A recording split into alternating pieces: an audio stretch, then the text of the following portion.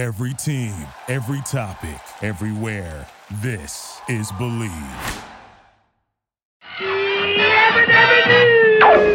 I say this calls for action, and now, nip it in the bud. Well, what I do is I look a woman up and down and I say, hey, how you doing?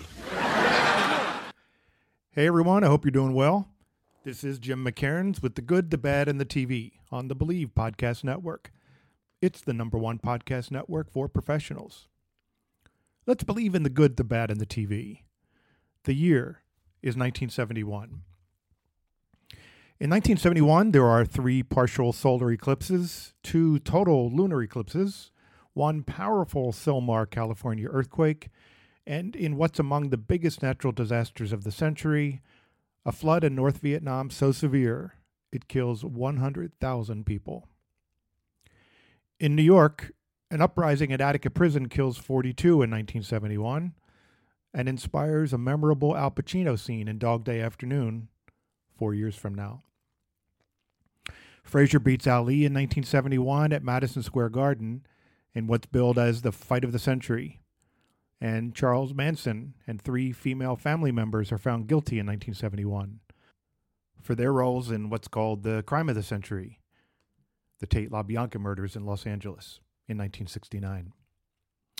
1971 sees the first McDonald's restaurant in Australia, the opening of Walt Disney World in Orlando, the premiere of counterculture favorite film A Clockwork Orange, the start of Southwest Airlines, the end of cigarette advertising on TV, and in a nod to a vocal counterculture, the lowering of the U.S. voting age to 18. It's all part of a revolution that charges its way into a new decade. A TV revolution is underway too.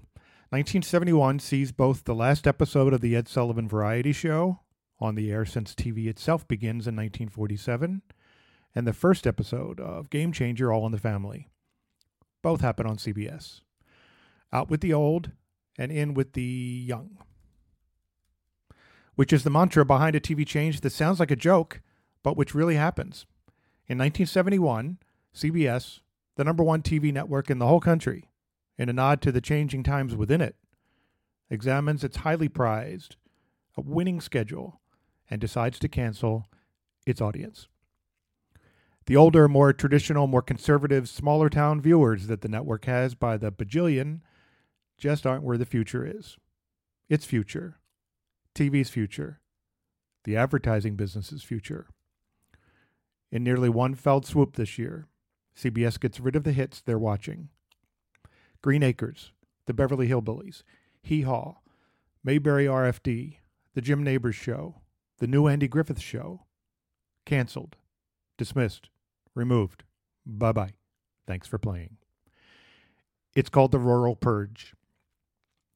Jokes actor Tim Conway, himself caught up in the house cleaning, this is the year that CBS cancels every show with a tree in it. Here's a small bit of backstory. When the TV show Batman airs on ABC from 1966 to 1968, it never cracks the top 30 for any of its 3 seasons, but its ratings are decent. Not massively popular with the whole country, but very popular with a certain segment of it, with viewers within it, young urban viewers. They think it's cool. Parenthetically, this is back when urban means those living in big metropolitan areas, years before the word is co-opted by white Hollywood to refer to black people as a single monolithic group in a way that they think doesn't sound racist.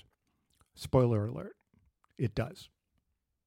So anyway, long-suffering ABC, always in third place, frames it that Batman, along with a few other marginal hits that it has, that's also attracting younger crowds, is in fact a huge hit with cool viewers. And cool and young is where it's at in the late 1960s, man. The new model gives the network some bragging rights, which converts to advertising dollars. Win-win. Enter the idea of so-called socio-economic demographics. It also plays into the success of the Smothers Brothers Comedy Hour on CBS in 1967, NBC's Rowan and Martin's Laugh-In, and ABC's The Mod Squad in 1968, and ABC's Room 222 in 1969. It's a development that finds momentum at the dawn of a new decade, when CBS, in particular, sees that all that country bumpkin stuff it's airing, like the Beverly Hillbillies, while still popular, just isn't groovy. Dig? It begins the shift to what TVobscurities.com calls the start of a quote-unquote wave of relevancy in the fall of 1970. Slowly at first, with a mix of new series that includes some that it hopes will appeal to its core small-town audience, and some set in and about large cosmopolitan areas, starring younger faces, that it hopes will lure the more friendly, younger crowd into the tent. Some work. Mary Tyler Moore, for instance, about an unmarried 30-year-old career woman in Minneapolis. Some don't. Like Storefront Lawyers and The Interns, each about a team of 20-something professionals, there's that age again, working in and around Los Angeles. And then it all happens more rapidly after the New York set Generation Gap, more reality-based comedy, All in the Family, shows up in January and blows the roof off the TV ratings, with its mix of white and black faces and its storylines about sex and politics. Young and hip become the watchwords. The call is for real shows that feature real people and real situations, character comedy over situation comedy, programming that reflects the changing face of the country and the changing faces within it, programming that appeals to younger viewers living in big cities like Minneapolis or New York or LA or Chicago, none of which are to be found on the same map as Hooterville or Pixley. As Dean DeFino notes in his book, The HBO Effect, quote, recognizing that they could attract higher value advertisers to programs that appealed to the most desirable, educated 18 to 49-year-olds, they began to offer more sophisticated programming, primarily in the form of socially conscious sitcoms. Thus, out with the very old and in with the very young. The die is cast for the rural purge.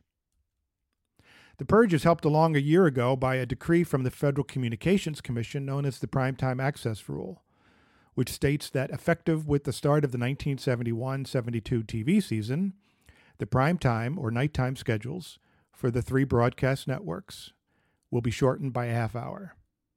This results in a weekly loss of 150 minutes of programming, and thus a culling of network inventory. Whatever the impetus, though, the rural purge happens big time in 1971. CBS, the network that in 1970 is the home of the Beverly Hillbillies, The Ed Sullivan Show, The Glenn Campbell Good Time Hour, Green Acres, Hee Haw, The Jim Nabors Show, Lassie, Mayberry RFD, The New Andy Griffith Show, The Red Skelton Show, and Petticoat Junction, is, inside of 2 years, now the home of All in the Family, The Bob Newhart Show, Bridget Loves Bernie, MASH, Mary Tyler Moore, Maude, and Sonny and Cher. Anti-establishment shows, younger casts, new ideas, big city locations. Kojak, Good Times, Jeffersons, One Day at a Time, they're all just around the corner, as are the final days of old school 1950s era stalwarts, like Here's Lucy, canceled in 1974, leaving Lucy off the air for the first time since 1951, and Gunsmoke, canceled in 1975, a Western on the air for 20 years that dates back even further to the days of CBS radio. Dodge City just isn't where the people of the 1970s are. Actually, with that latter pair gone, so too are the network's final ties to its roots, to its history as a company that begins in 1927, which is fine, because new history is being made at CBS. It's a slow and careful turn, but the ginormous CBS ship manages it without losing passengers. If it fires longtime viewers in the process of the rural purge, it's but for a blip. It rehires them and jillions more for replacement shows that are even more popular. And it remains TV's #1 network until 1975, when a whole other kind of audience shift finds ABC Network now enjoying Happy Days as TV's #1. No trees in their lineup either. You gotta believe. Hey, send us some questions and feedback and suggestions on Twitter at Believe Podcasts or at Believe.com. That's our website. It's also where you can get some information on advertising on any Believe show this one included. Find and download The Good, the Bad, and the TV on Apple. That way you can subscribe and rate us. Or Spotify, where you can just follow us. Or just plain listen for a new drop each Thursday on these sites, or Stitcher, Luminary, TuneIn, Google Play, and there's probably others. Be sure to like the show all over your social media, too. I'm Jim McCairns.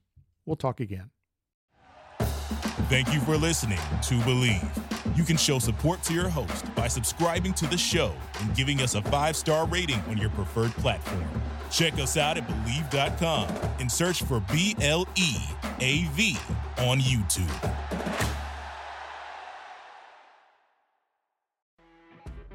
You know when you're listening to a true crime story that has an unbelievable plot twist that makes you stop in your tracks?